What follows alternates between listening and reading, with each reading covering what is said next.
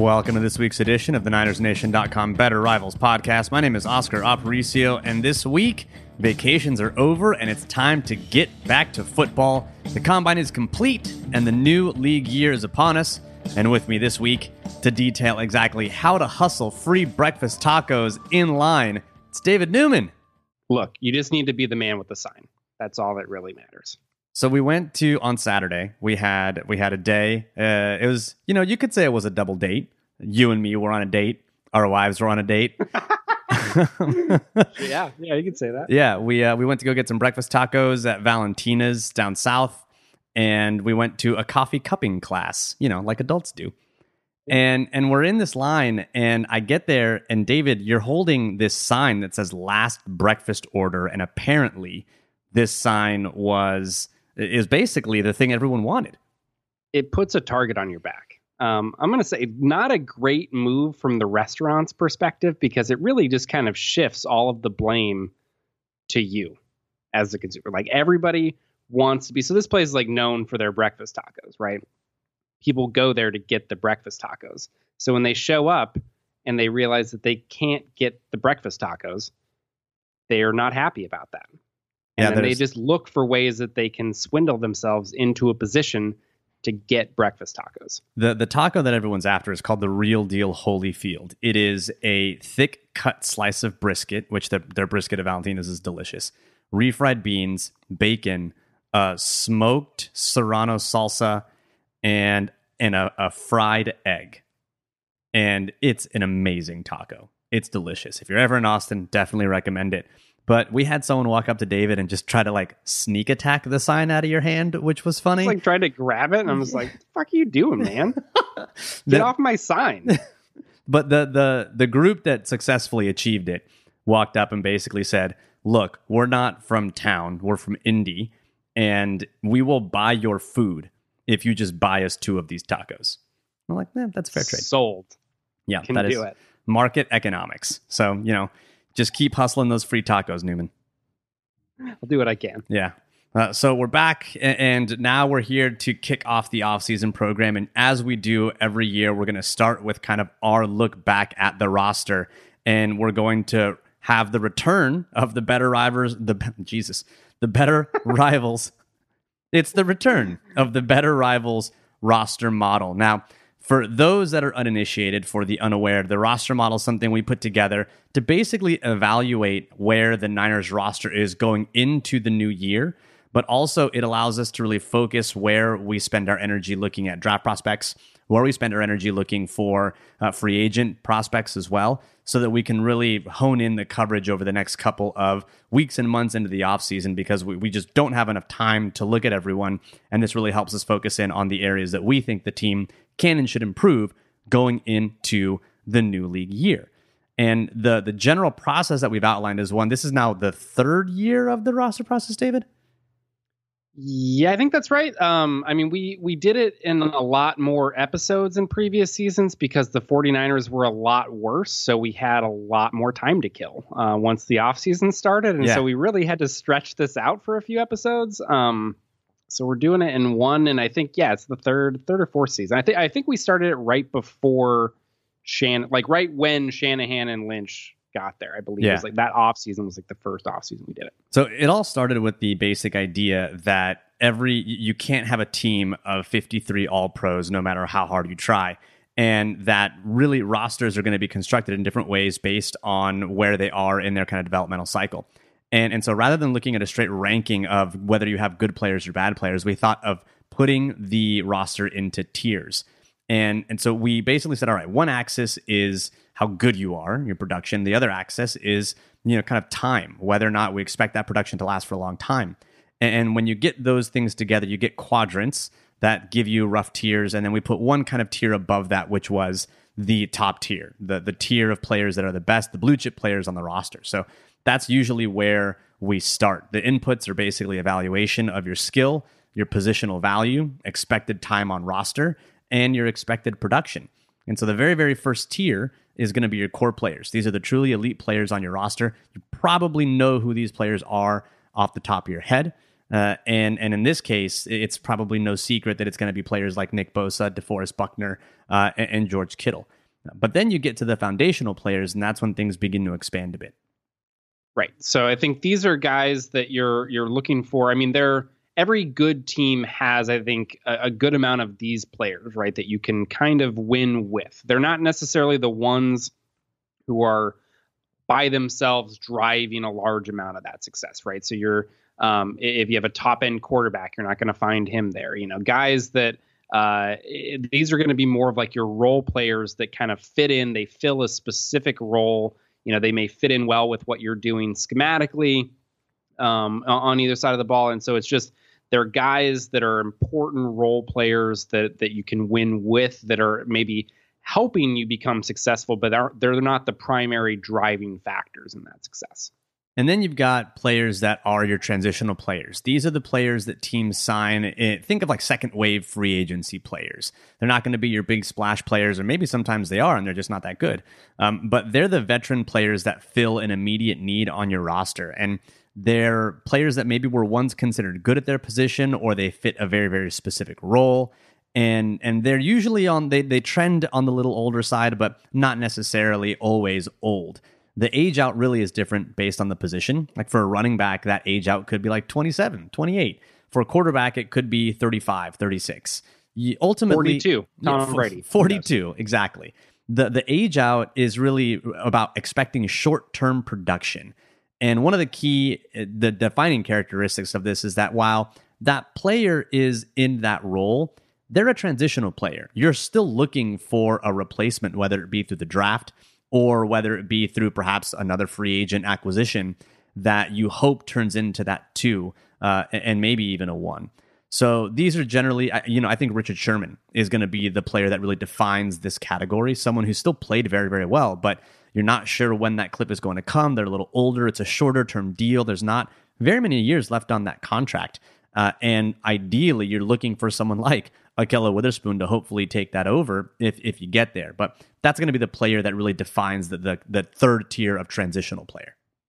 And then so when you get to, I think, the last 2 tiers, right, that we've got. So tier 4 is developmental players. Tier 5 is just flat out replaceable. I think from a talent perspective, a lot of times there may not be, at least right now with what we've seen, necessarily a huge gap. But I think what we're looking for with developmental players, right, are guys that is in the title that you think you can develop into something more. So there is something there that makes you think they can go from being a player who's probably, a backup in an ideal world, or, a depth piece or something like that. And you think that there's enough there, whether it's just they're maybe a plus athlete and they just have a lot of athleticism. You're hoping to hone in on some of the skill, or you've seen them maybe flash and filling in for a small stretch, and you want to see them develop to a point where they can do that consistently for a longer period. So the developmental players are guys that you think have that sort of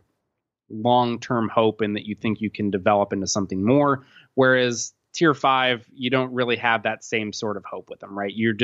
These are guys that are bottom of the roster players likely, or they just don't bring anything to the table that you don't feel like you can readily find elsewhere. With tier 4, sometimes you get these triggers from a team that let you know that they really do view them as developmental players. I think when you look at the acquisition of Laken Tomlinson, that's probably one that the team thought they could develop into something, because they traded draft capital to get him, even though at the time that they traded him, he was basically considered a washed out player. But he was a first round draft pick that the Niners thought they could get something out of, and they signaled that based on the trade and what they were going to give up to get him, drafting a player as opposed to signing someone as an undrafted free agent. Those are the kinds of things that we'll look at to see if someone like ends up being a developmental player versus a replaceable player. And replaceable is, it definitely has a negative connotation, but ultimately there's a ton of replaceable players in the NFL, and a lot of rosters are made up from replaceable players, and every roster is going to have them. They just do. You need them.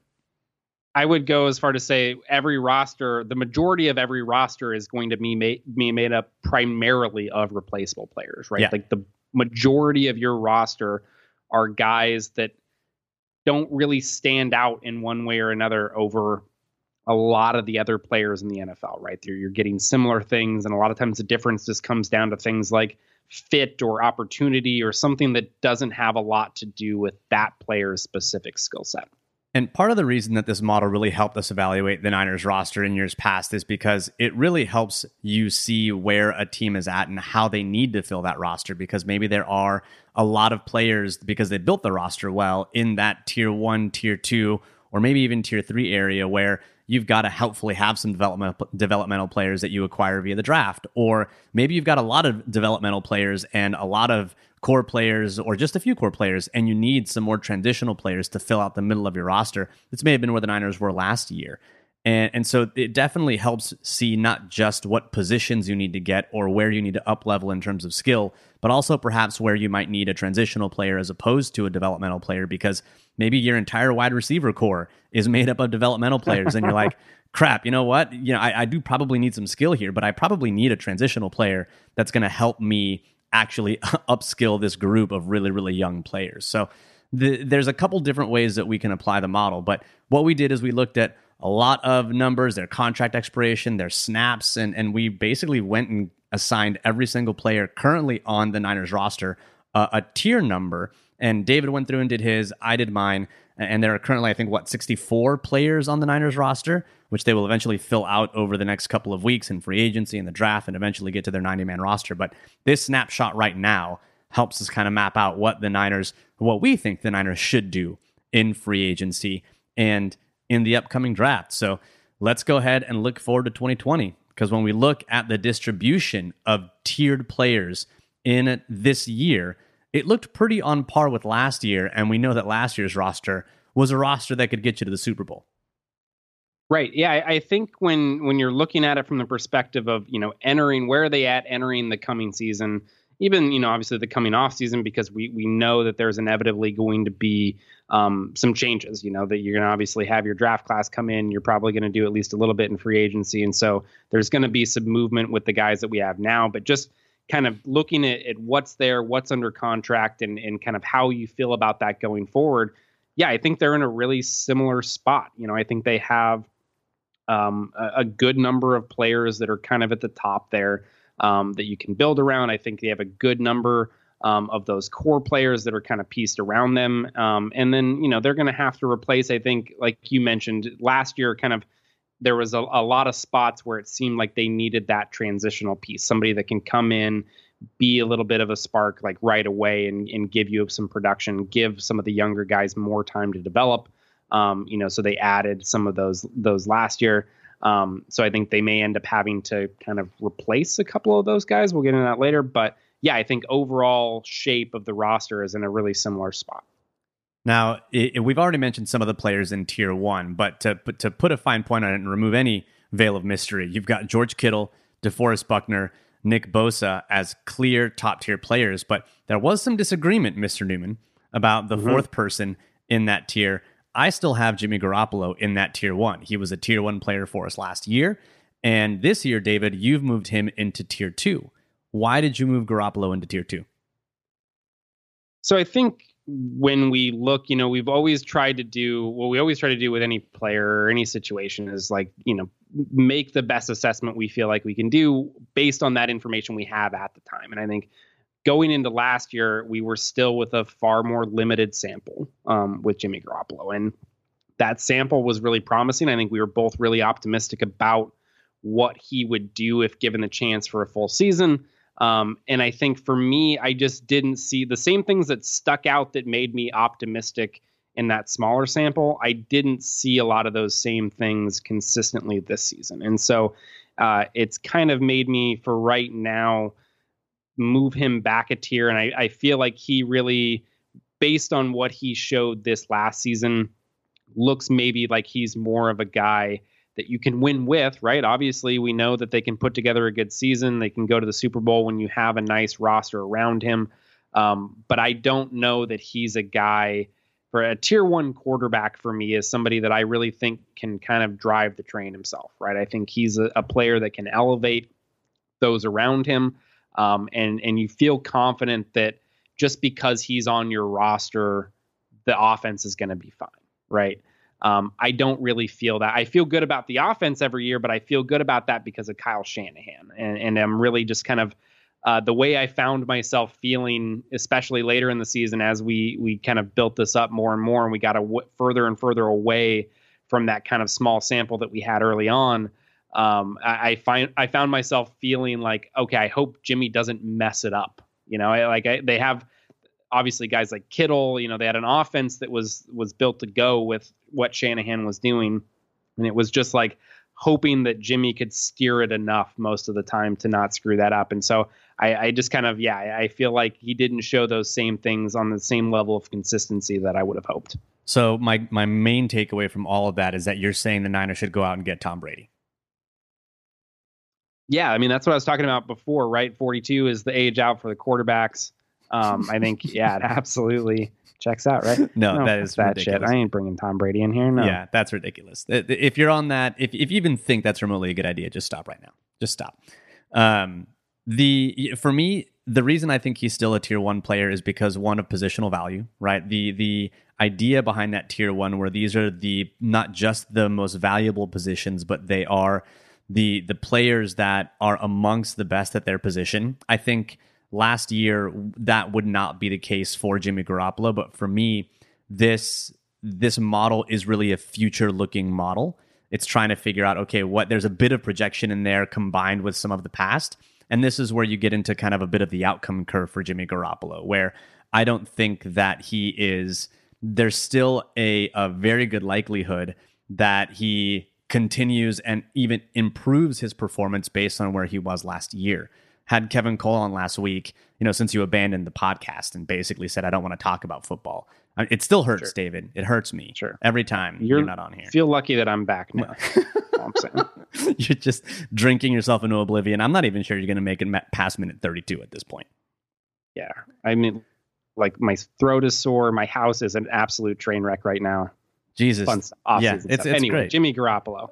But for me, I think because I still need one more year of information to basically firmly put him in, like, okay, yeah, he's number 2. I'm trying not to react as much and say he still performs well under pocket, in a clean pocket.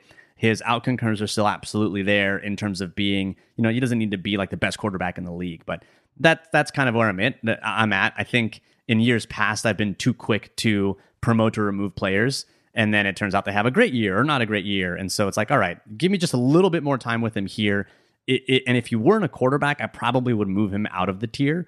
But because that position is so valuable, and because he played, at really a top 10 level, in my opinion, I would still kind of put him there.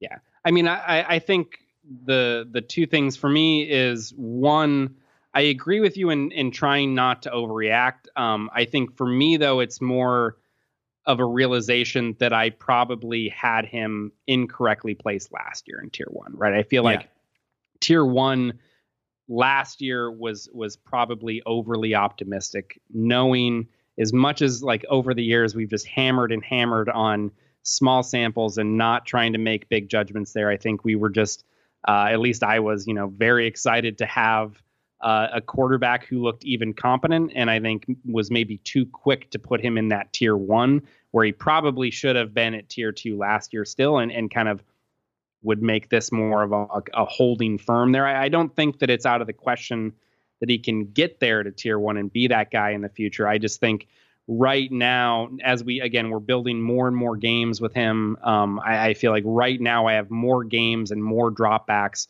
where I don't feel like he's that guy than games and dropbacks where I do. Now, one of the players that we both agree should move out of tier 1 and into tier 2 is Mike McGlinchey. This is a player who was a high draft pick. He is a tackle, plays a position of value, one of the more important positions on the offensive line. And yet we both felt that he should be moved out of that tier 1 area and into tier 2. Why did you move him into tier 2? So I think part of the projection with him was hoping that he would develop as a pass protector, right? So it was all of those things that you mentioned got him in there to begin with, and it was like, okay, he had a great rookie season. We're hopeful that he can build on that, and he needs to get a little bit better as a pass protector. But, like, hey, it'll come hopefully. And I think right now we just haven't seen the sort of development in that area that you really need. And the reason that tackles are important are because of that pass protection, right? Because limiting that edge pressure is kind of the most important thing that you need to be able to do offensively, and having good tackles who can handle guys on either side of the line of scrimmage, like that's a big deal for your offensive line and their success. So I think it looked like he was headed on that path, but just really overall has been a kind of suboptimal pass protector from looking at it across all tackles in the NFL. I mean, I think looking at guys, what that meet kind of that minimum snap threshold, I want to say he was like in the 50s out of around 75 qualifiers in pass blocking grade over the last 2 years. So just not quite there, where I think there's just too many snaps where he's still losing in pass protection and kind of sometimes losing ugly. And so, I just haven't seen enough from him there to feel good about keeping him in that tier 1. Yeah, very good player in my opinion, but not one of the top tackles in the NFL overall so far this year. I think Staley is still a better tackle than he is overall. And that doesn't mean that, you got to go out and get a replacement for Mike McGlinchey. Again, tier 2 is still a very good place to be. And there are a lot of teams that don't have a tier 2 tackle in the NFL. So certainly not the tiers, I think, oftentimes can get confused with like, oh, tier 1 is better than tier 2 and tier 2 is better than tier 3. And I think the only tiers that are pretty clear, like you're someone that needs to be replaced or you're someone who's very, very good, are tier 1 and tier 5. Everyone else in between there is kind of fits their own role and does their own thing. And you kind of need a little bit of all of them too, right? Yeah, you really do. You can't just like get rid of a tier completely. Yeah. And incidentally, I don't think I mentioned this at the top, but we will have the full ranking on the article that we post with the pod on Niners Nation. So we're going to talk about some of the players specifically and talk about general numbers. But if you want to see the entire ranking of all the players, it will be on Niners Nation in the article with which we post the podcast. But overall, I think that kind of wraps up tier 1. Tier 2, overall, there were about 6 players in tier 2. That's 9% of the roster. Tier 3, we have 8 players, 12% of the roster. Tier 4, 15 players, is 23% of the roster. And then you get to tier 5, and that's almost half the roster.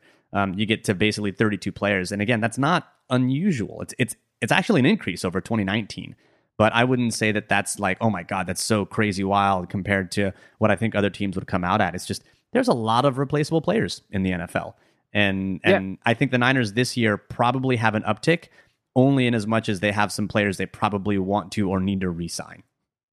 Right. And I think the reason right now that we see, I think it's really a decrease in tiers 3 and 4. And then that's kind of the corresponding uptick in tier 5. And I think for a lot of the tier 4 players, it's just having another year of information on them, right? And there's just players that recognize that, like, okay, last year still didn't know a ton about this guy, still pretty young, going to throw him in the kind of the developmental category there. Now we got another year of information. It just seems like, he didn't really do anything to make us feel like he's on a path towards becoming like a tier 2, tier 3 player or better. And so he's probably just a guy that is replaceable and that you can find elsewhere. So let's talk Kendrick Bourne for a second, because when we were looking at his ranking and I kind of ranked him, I was like, is he a 3? Is he a 4? He's an exclusive rights free agent at this point. So he'll basically get tendered for 1 year based on our own rules. We get to make up the rules of this game, David. We always say we don't make the rules, but guess what? We made the rules here. He doesn't have a ton of expected production on the roster. And yet it feels like at some point he's got to move beyond developmental and into just what he is. So at what point do you just go from a 4 to a 3 in this case? Because he's been in the league now, I think this is like his 4th or 5th year. And at some point, when do you move out of just that? You can't be developmental forever. So when does someone move out? I'm not moving him to 3 though. He's going the other way. If he's reached kind of the end of his developmental bucket. Sure. And that's the other side of the coin, right? Is like, when do they move from developmental into, well, turns out you're just replaceable, or actually we do want to sign you for like a couple of years to be that 3 player if you're an exclusive rights agent. Do you think when that exclusive rights year comes in is really the place to do it, when they're up for that second contract? Yeah, I mean, it makes sense when they're getting ready to have to sign a second contract. I think that area is fine. I think you just kind of, look at how old they are and what they've done. I mean, I hate kind of going to a hard and fast rule of saying that, like, yeah, it's just impossible for a player not on their rookie contract to be a developmental guy. Like, I think overall he's still pretty young. I mean, he's still 24 years old and just hasn't, I mean, he's played around like the last 2 seasons, he's been in that 500 to 600 snap range. He gets like just enough there to like kind of pique your interest sometimes, but then does plenty of other things that make you think that, like, okay, yeah, there's nothing really that special about this guy, and you're probably going to move on. So I think the only reason I was kind of leaning more for on him still is I just still feel like there's a little bit of unknown with him, where it's like I could kind of see it going either way still, but I would like if I had to, like, okay, he's no longer developmental, where are you going to put him? I mean, I think he's replaceable. There are a bunch of wide receivers that have some talent, that like could put it together if you give them enough time, right? There's just a lot of those guys there. And so I don't think he brings anything to the table that says, like, yeah, he's going to feel like we feel good about him coming in and like being a productive player, even if it's just for one season. Like, I mean, I don't know if he ended up being forced into a significant role again, I could see like almost any outcome from him. I could see him being completely terrible and also being a good player. So I just don't feel confident enough that like he's going to be somebody you can really bank on and feel good about getting that production from, like I want in tier 3. Yeah, that's ultimately where I landed too. Ultimately, I put him in tier 4. I think age really did have a big deal to do with where I put him, but I do feel like he's more fully formed than then in my mind, he's pretty fully formed as a wide receiver. And by that, I mean, he's got a couple cases of the drops. He's going to make a really, really good catch, and then he's going to drop a really easy one. He's going to mess up an assignment every now and again. But he's got the skills to play wide receiver at the NFL level, and that's just kind of who he is. I don't know that I'm going to see anything appreciably more from Kendrick Bourne. You might see more opportunity. And sure. If that's the case, then yeah, he may end up with like gaudier stats, but I don't know that he's going to be a substantively different wide receiver next year than he is this year. And so that's where I was kind of like, not sure exactly where to put him initially. But there's also one I know that you wanted to ask me about in terms of difference, because we had one difference of opinion on where we should put an interesting polarizing player for the 49ers this year. I mean, one, so there are 2 parts to this. One, yes, you have to absolutely justify Kyle Juszczyk being tier 3. But also, how in the hell did we let him into tier 2 last year? Man, what were we doing making the list last year? We were riding that high, man. We took a hit of that juice and we were like, yes, let's do this. Delete that episode from the archives. It never happened. I refuse. Looking back at some of these tier 2 players, I'm like, dear God. We were aggressively excited entering 2018. Like, aggressively excited. We were 10-win season. We thought the season we had this year was going to happen in 2018. And we just got caught up in the fervor. And that happens. We're fans as well. But for me, I think Juice is tier 3 because he is that transitional fullback. He's one of the when you look at what he can do in the passing game, because I think as a run blocker or as a runner, he's just, he is pretty replaceable. And the argument that I'm making is not that he is the key that unlocks the Shanahan's offense, because, oh my God, what would they do without Kyle Juszczyk when he was injured for 4 games? They still have a pretty good offense, right? But he's someone who is reliable in their production. He's still, I think, in the upper third of fullbacks, being that there's 15 of them or whatever in the NFL. All 5 of them. Right. But still, I think I divorced the amount they paid him, which is still absurd, with the role that he was brought in to do, which is just be a steady veteran presence at the fullback spot. And it could be Anthony Sherman, it could be anyone, any other fullback that, if Juszczyk decided to leave and not re-sign, or if the Niners cut him for some reason, when that became a bit more palatable for the cap, because they just actually picked up his option. They're paying him, I think, like $6 million or whatever this year. So to me, I had to divorce the amount of ridiculous money they paid him with the role of him being a transitional veteran that's here, that maybe hopefully you draft a 5th-round replacement for, in this year's draft. So here's not even getting into the contract at all. Like for me, that isn't even really part of the ranking or where he should kind of fit in here. All I'm saying is if steady veteran presence at fullback isn't bullet point number 1 on the replaceable criteria, it's like top 3 at worst. Like if that's as much as you can bring to the table. And so like, I think the thing that people run into with Kyle Juszczyk that's hard is not many offenses use a fullback, period.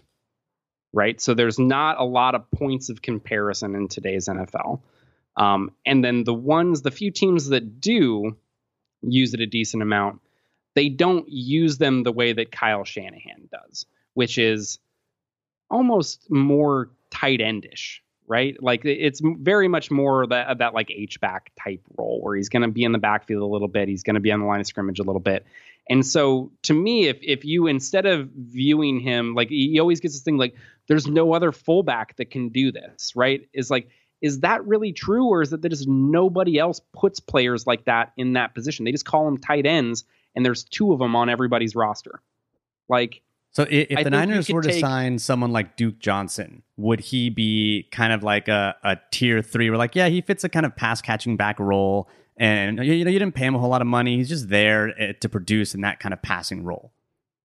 No, Duke Johnson, I would not put as a tier 3 player. Absolutely not. Yeah, see, this kind of gets into something that we talked about the model a little offline, and we were like, all right, we're probably never going to put a running back in tier 1 or tier 2, but there are running backs that are going to be tier 3, but most of them are going to be a tier 5 just in general because running backs are generally replaceable. This is where kind of our position on running backs our priors imbues itself into the model. For me, I would put Duke Johnson as someone who's like, yeah, you pay him a couple mil. And he fits a receiving back role.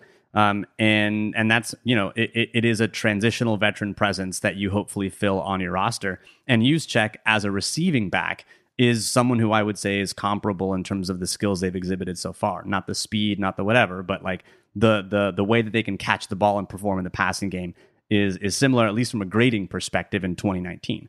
So it's not the Juszczyk is the key that unlocks the Niners offense, but it's like, yeah, a veteran dude that you hopefully fills that role, which is a role that Shanahan needs. Do I wish he would have filled it with someone that's a lot cheaper? Yeah, but he very much values that position, and so he's gonna fill that role with a veteran. Right, and that's all fine, and I think it's more like, does what he does for the offense, like, is that difficult to find or replace? I think is what the difference to me comes down to, right? You look at a player like, some of the other guys that we have in tier 3 that I think are more kind of prototypical tier 3 examples, guys like Emmanuel Sanders, if we had him on here, if he was going to be under contract still, somebody like Joe Staley, Richard Sherman, right? These are quality players, but you're just not expecting them to be around for a long time for one reason or another, right? Whether that's contract, age, whatever it may be. And so he may fit the, like, yeah, he fills that role, but it's, could I find 50 other players that can fill that role as well, right? Like, I think the thing is that happens with Juszczyk is like, they're like, oh, he's one of the best fullbacks in the league, right? No other fullback can do these type of things. And they're comparing him to like this already small group of players who aren't asked to ever do the same things that he's asked to do. If you just looked at him more as like a tight end, which I think is more comparable, the type of players that you would find that can do that, there's a player like that on probably nearly everybody's roster, right? That they just call him a tight end and he plays 40% of the snaps and doesn't do much. Yeah, I do think that there's who's the best run blocking fullback from PFF in 2019? Kyle Juszczyk, and then Andy Janovich, and then no other fullback goes above 60, which is basically you made no impact on the game. So I do think that there's not just marginal value there, but there's actual value there. And while I don't think that Juszczyk is like so far and above the best fullback in the league, I think it's arguable that he's in the top 5 of a limited sample. It's still, for me, because of what Shanahan does with the position, is still like, it's a veteran presence. I would think that if Juszczyk were to somehow go poof and disappear, that Shanahan would try to fill that with another veteran and not just put like a 6th round rookie there. And so, there's to me, we look at keys that the team gives us from, how they value the person, what they think, and it kind of imbues the model a little bit and where we put them. And that I think is probably creeping itself in a little for me here as well. We've already probably spent 4 more minutes than you wanted to talking about fullback. So go really quick with your point, and then we'll move on to the next bit.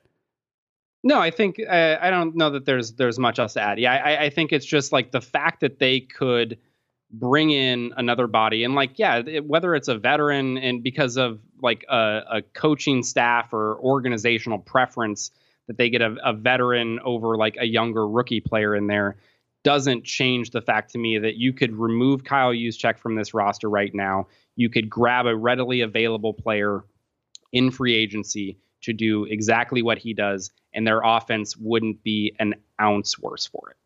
So other than fullback, which I know every time you come on, you have to talk about punters and fullbacks. It's part of your brand, David. You've got to do it.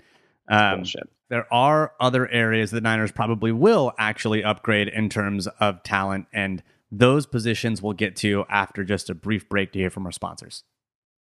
All right, David, hit me with the first position you think is really an area of need for the 49ers based on the model and where the players ranked out.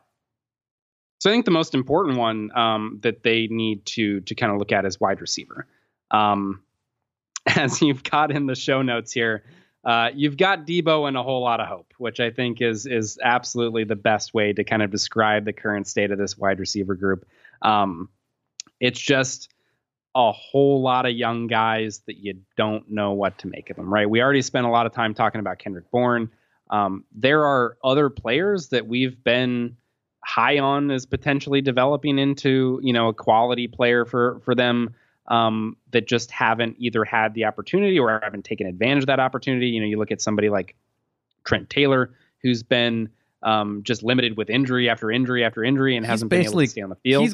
I'm imagining him coming back from his foot injury with like that spring that Olympic, runners run when their leg's been amputated. And it's just like, he's just a third bionic. This is how I imagine him come back to the Niners with just a foot that's just a spring. And it's like, yes, let's do this. Me and my 7.5-inch hands can go to town with this spring leg.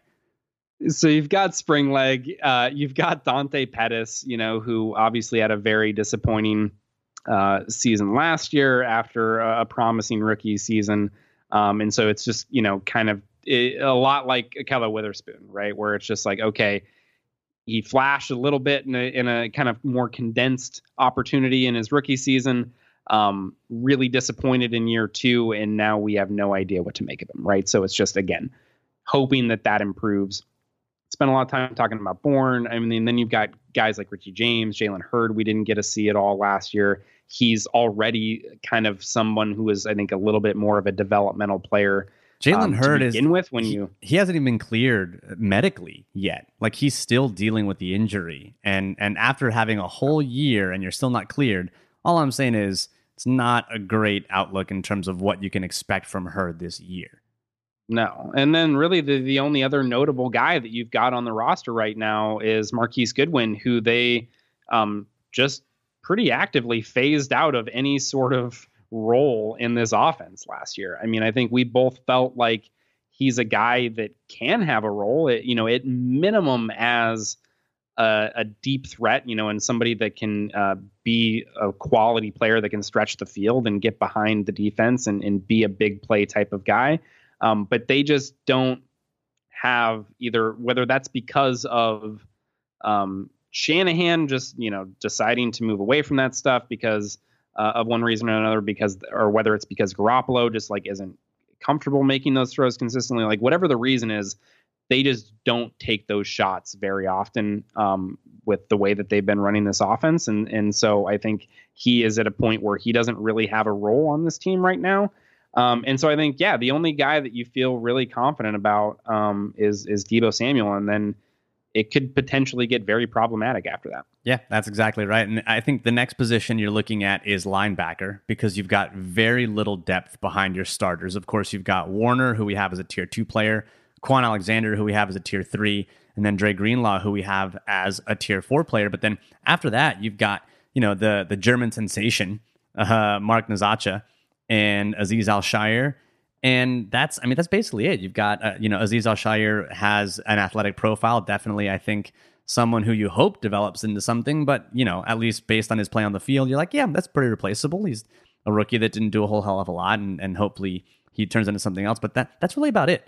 I think the question that some might have is, why did we put Greenlaw in tier 4 when he proved to have a pretty solid year, considering the fact that he played, he was basically a starter for almost over half of a year, and in some cases played incredibly well, and of course helped contribute to that number 1 seed with the clinch by an inch. So why is it that we have someone like Greenlaw in tier 4? I think for me, it's kind of actively trying not to overreact a little bit to a kind of shortened rookie season, right? I think that's something that we've definitely been guilty of, like with a number of players looking back at some of these rankings. And I think just a little too quick to call these guys, players that you can absolutely count on and trust that they're going to produce at a certain level consistently, right? I just don't think that you can say that a 5th round pick, 6th round pick, whatever he was, he was in the 5th round, that comes in reserve and plays, like, he definitely got, better over the course of the year. I think he ultimately was like pretty solid in coverage and got much better there than I thought that he would in that first season. And so I certainly think that there are some encouraging things. And for me, that's like what makes him a tier 4 player as opposed to like a tier 5 player, which he would have been if we had done this post draft last year, right? You're taking a 5th round pick, has a terrible athletic profile, didn't really produce all that much at the college level. Like, not a ton of reason based on what we had, the information we had on him coming into the NFL. There wasn't a lot of reason to expect this guy to be a big quality player. So I think that's kind of your prior that you're building from. Promising rookie season, but not ready to go beyond that yet. He's really getting that tier 4 treatment because we've been burned by Ahkello Witherspoon before, basically, as Ahkello Witherspoon has been burned by wide receivers everywhere, seemingly.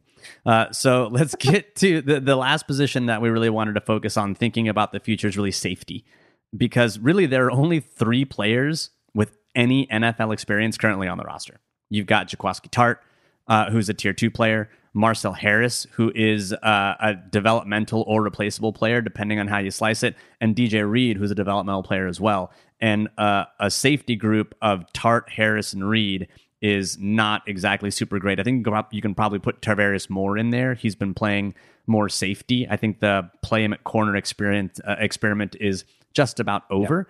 And so I think if you put him there, he got some experience this year as well, but that's not a super promising really group of players that you're hoping to run into 2020 with.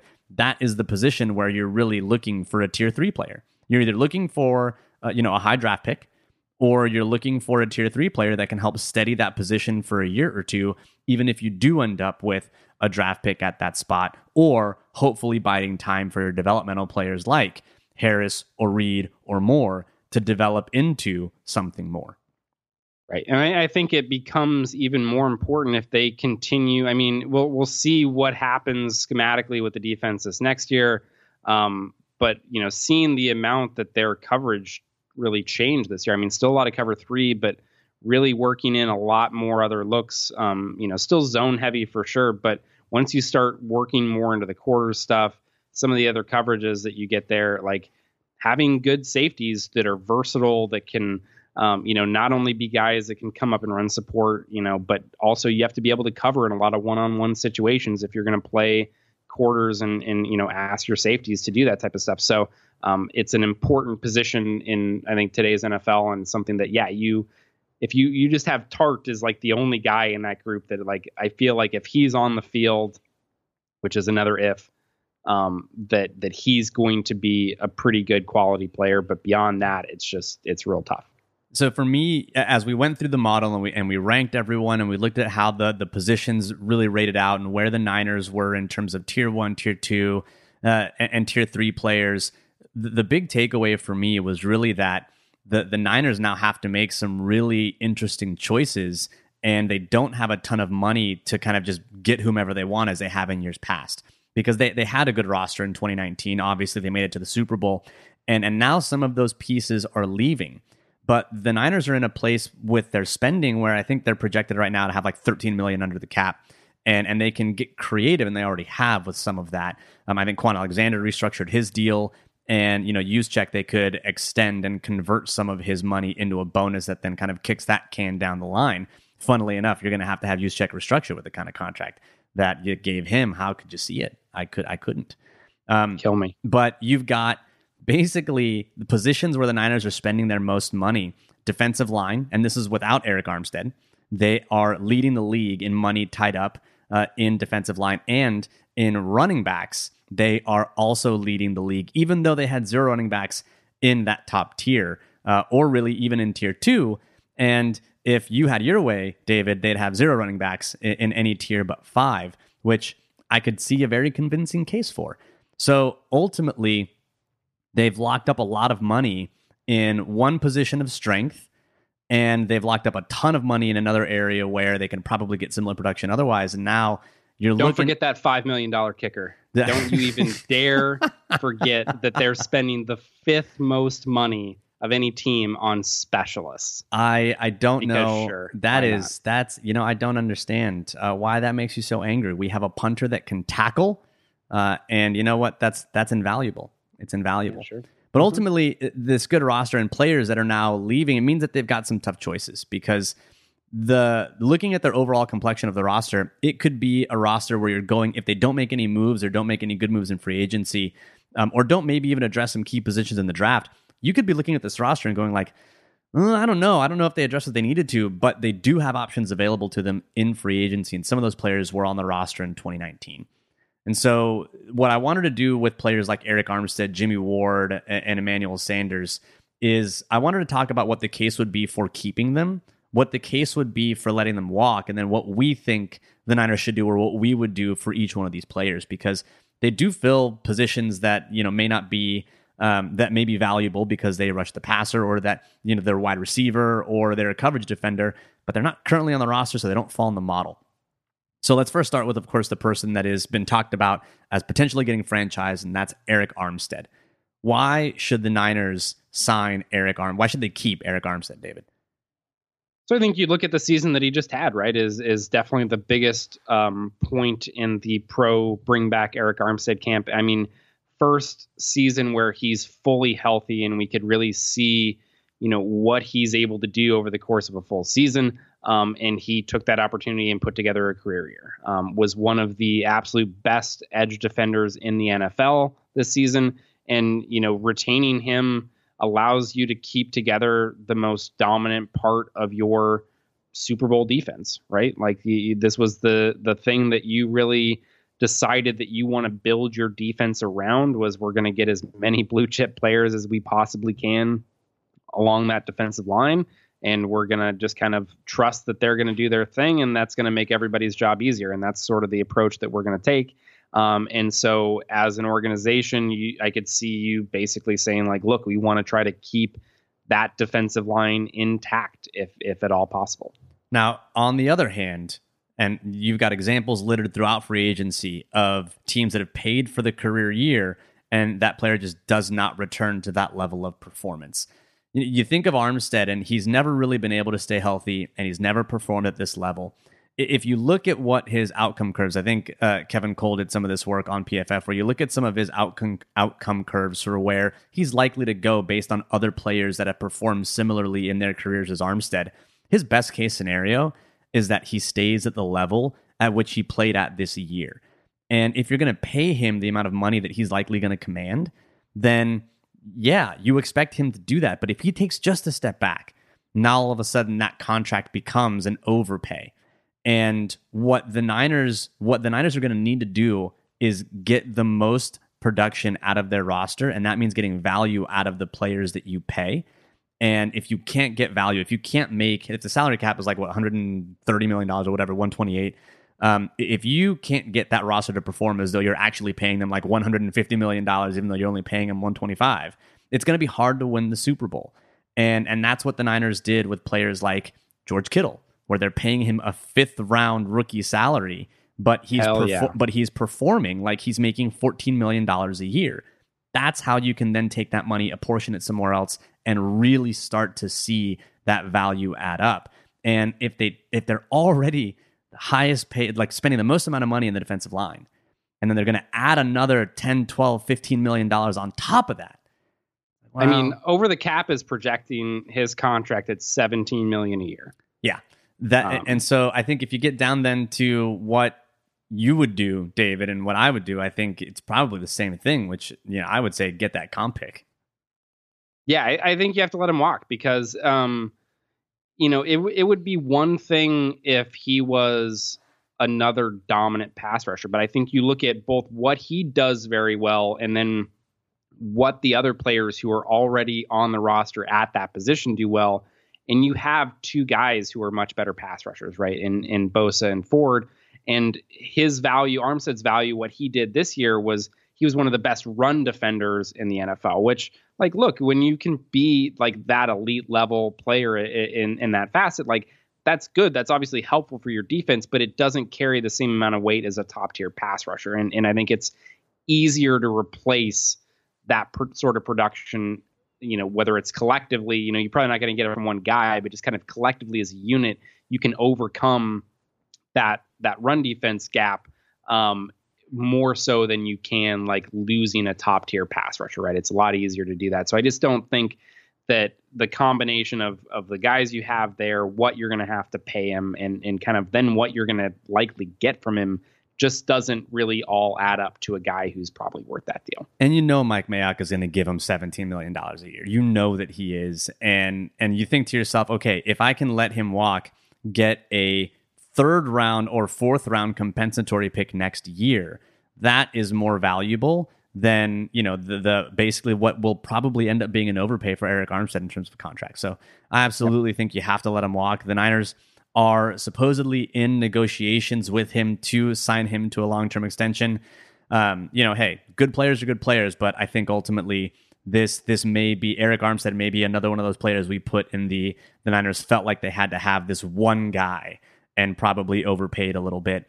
And when your roster is this good and you're now at the margins where you have $13 million of cap space left over, this is where these decisions begin to add up and maybe make you miss out on someone like Emmanuel Sanders or Jimmy Ward, which are players that, are probably, well, let's talk about them. Let's talk about Jimmy Ward because, why should they sign Jimmy Ward, even though he has a similar story to Armstead, right? Because he had his healthiest and most productive season this year, and he was a top 10 graded safety. He was effective both in coverage and as a run defender, and he can tackle, and he managed to sustain an entire year's worth of tackling with only breaking a collarbone at the beginning of the year. I was going to say only one bone this year, right? Yeah. Like all of that tackling and only one bone had to suffer for it. Only one whole bone, which I've broken my collarbone, and it sucks. It's a terrible bone to break. But, you now see him playing in a position that he probably should have been playing from the get-go. I mean, I remember when he was drafted, everyone's like, oh yeah, he's going to start out at corner, but his natural position is safety. At the time, I was probably too young and naive to think, then why not just play him at safety? But, here we are 5 or whatever years later. And he finally is in position, finally healthy, and turned in the best year of his career. So, David, if you're going to argue about letting him walk, what's your chief argument? I mean, I think it's a lot of the same things, even though it may not be to the same degree as Eric Armstead, because you're almost certainly not going to have to pay him a contract that's even remotely similar to what Eric Armstead's likely to get in the open market. It's still a similar sort of thing where you have basically the 1 year where he was, and you can't even say fully healthy for Jimmy Ward. It was just kind of mostly healthy.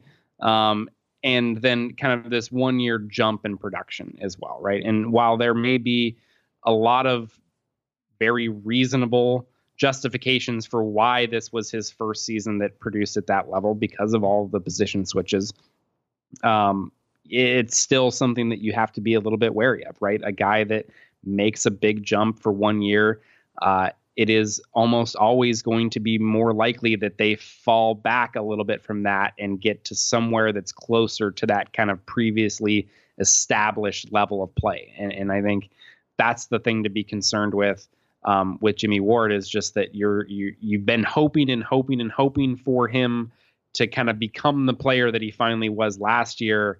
And then do you get too excited about that and maybe bring him back and pay him more than you should, or kind of not be as aware of the potential downsides as you should be?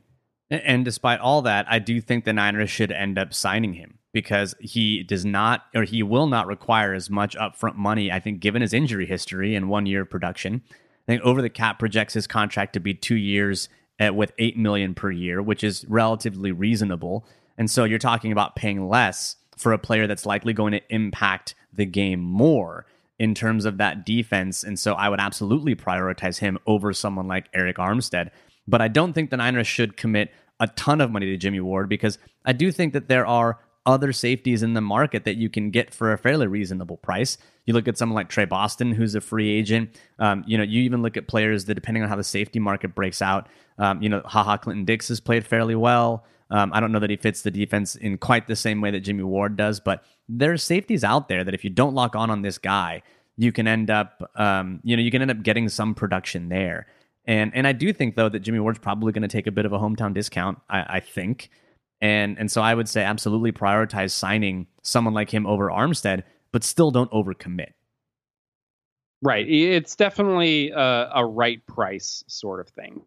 And it's like if he goes for the price that we kind of think that he will end up commanding, then I think, it's something that makes a lot of sense and absolutely should do. Even if it's just, I think probably the best case, at least like the smartest thing to do from the team's perspective is to keep it as a shorter deal, right? Don't go too crazy. Don't overpay for that 1 year jump and give him some long-term contract or anything like that. Like, keep it short, reasonable price, make him show essentially that he can be this player consistently. And then you look at something more long-term, right? So I think as long as that remains the case, absolutely, he's somebody they should look to bring back. Or more than likely, it appears as though it's a 5-year deal, but it probably has a ripcord at 2 years because Parag Marate is Parag Marate. Sure.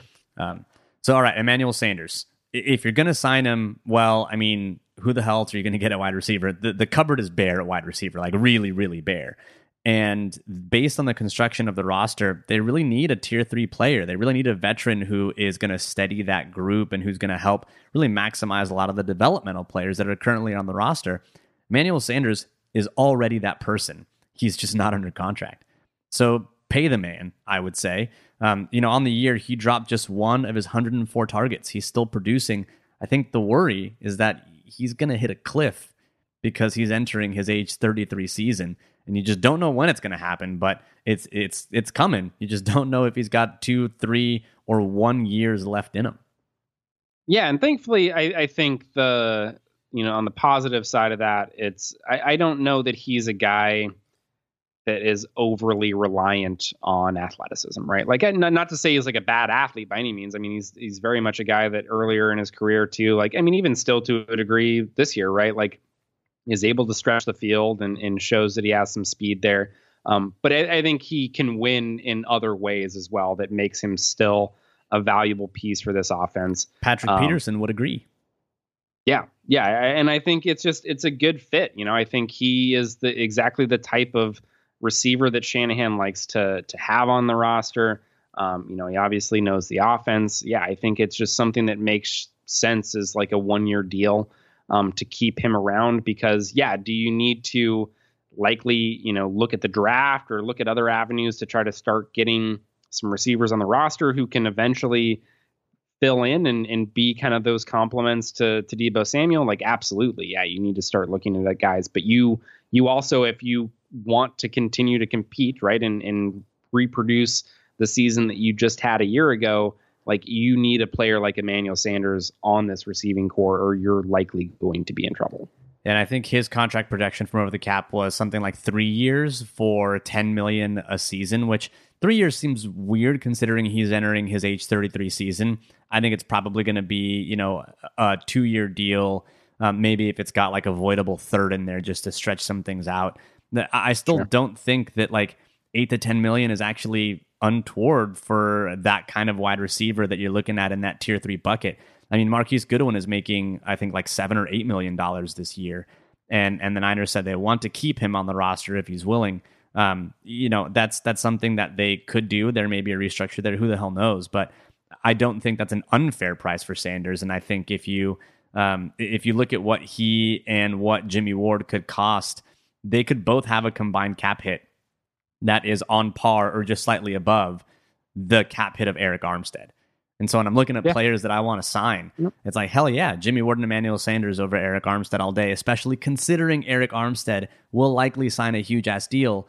And if you don't sign, I guess Ward and Sanders, one of them may cancel him out depending on the length of the deal, but there's an opportunity for a comp pick there. To me, that's kind of a no-brainer, all things considered. Yeah, I think you always have to consider, and I think this is, part of the reason some of the contracts that they signed that weren't all that favorable in previous seasons. Part of the reason that we were, a little hesitant to kind of support those was because of what it would lead to in this offseason, essentially, right? You're finally at a point where you're paying your quarterback a good amount of money. You're a little tighter up to that cap, and now you're having to make the decisions of like, who can we fit in rather than like previous off seasons. It was more just like, who can we get and who do we want, right? We have the resources to get any of them. It's just who do we want to actually bring in here? And now you're always having to look at like, okay, if I use this money on this player, that means I probably can't get this player, right? Like you're always having to deal with the opportunity cost on these contracts. And so, I think Eric Armstead would be the example this year, right? If you're going to make him your priority to try to him to be the guy that you fit under the cap and that you bring back, like, what are you missing out on signing by bringing him there, right? You're just adding another player to an already loaded position, and you're missing out on potentially bringing in guys who can have a larger impact in other spots. Guys like Dan Brunskill. Shout out to Dan Brunskill. He's not going to cost that much money. But I actually did want to point him out specifically because I do think that he's one of those impending free agents that the Niners should sign. He's a versatile reserve offensive lineman who filled in very effectively and was very solid in pass protection. I think that he's played guard, he's played tackle, and he's done both very, very well. He's arguably, based on, I think he could easily compete with someone like Mike Person for an upgrade at guard. And eventually be a swing tackle. So I do think he's someone the Niners can pay, and I do think he would be relatively inexpensive. So I think he's someone that the Niners, if they're looking at players that are leaving, could absolutely re-sign. That would help move he's probably a tier 4 player at this point, and he's still relatively young. But I think that I would really be bummed if Brunskill signed somewhere else. Yeah, I think he's absolutely a guy that they should look to bring back, right? Shouldn't be cost prohibitive by any stretch, and has, especially because he's shown the ability to be pretty solid in pass protection, right? He's looked pretty good there. That's definitely been the strongest area of his game in the time that he's been in there, and so I think that's always a promising sign. I feel like the only reason that they wouldn't look to bring somebody like that back is just that you feel like you have other options that are already on the roster and under contract that you feel are at a similar skill level. And so you don't feel like you're really losing anything at that point. I don't know that they would be correct if they felt that way, but that would be the reason that I could see them just deciding to kind of let him walk. But yeah, I think he's a player they should absolutely look to bring back. Shouldn't cost them hardly anything. Yes, I mean, ultimately, overall, I think the roster is in a good place, and it can be in a much better place if the Niners are able to retain some key players from their own 2019 team that will help continue a playoff run and potentially another Super Bowl appearance. But they really do have to play their cards right, not overpay a couple of players that they're supposedly going to overpay already, and let's see. Hopefully that doesn't end up hampering their ability to re-sign someone like Sanders or Jimmy Ward, and that they're able to make that happen. I don't see a world where they re-sign or are able to re-sign Armstead, Sanders, and Ward. I think it's going to be some number of those three, but not all three. Yeah, I mean, it would have to be something very unexpected, right? They would have to clear like a significant amount of cap space, and it would need to be something like Joe Staley is no longer a 49er, so that there's $10 million that are freed up, right? Whether he just like decides to retire. You don't put that out in the world. Don't put that out in the world. I'm not saying like, but I'm just trying to like illustrate like that's the kind of like level of thing that would need to happen. Like they would need to make either a very big move like that or a lot of, you know, medium-sized moves, I guess, to be able to free up that amount of space. And yeah, I mean, this is now you've kind of lost that flexibility by going out and overpaying for some of the other players that you signed in previous off seasons. Like now you're at that point where you no longer have the flexibility, and so you're going to have to be like very prudent in your decisions, and you're going to have to hope that the few things that you are able to do with that cap space, that you choose the right ones. Well, these are good problems to have. I'd rather have the problem of trying to figure out how to keep good players than trying to figure out why you paid Malcolm Smith $25 million. So remember that? That was a fun podcast. So that I think does it for this. I mean, look, we have different definitions of fun. It's more like a masochistic fun at this point. But I think that does it for this week's edition of the Better Rivals podcast. We will be back next week where we're going to be previewing the free agency bonanza that will invariably come just the week after that. Because, man, we started offseason late. And look, we started it late for the right reasons. Much like the people on The Bachelor are almost all there for the right reasons. But here we are. We've got 1 week to do the roster model. Now we're going to probably focus on. We've done players that we think the Niners should keep, so we'll probably look externally to free agency to see where the Niners are going to look and where they could gain some players that will help them in another, hopefully, Super Bowl run. So thanks again for tuning in this week. You can always follow me on Twitter at Better Rivals. David, where can they follow you? That'll be at PFF_David. A reminder that our entire tiered ranking will be on the Niners Nation website with the article that we post this podcast to. So if you want to get just a total list of players there, then that will be where you get it. And let us know what you think. Let us know if you think if you disagree heavily with any of the players. I'd love to get those comments on Twitter or in the comments of the article. So thanks again for tuning in. Keep the use check comments out of my mentions.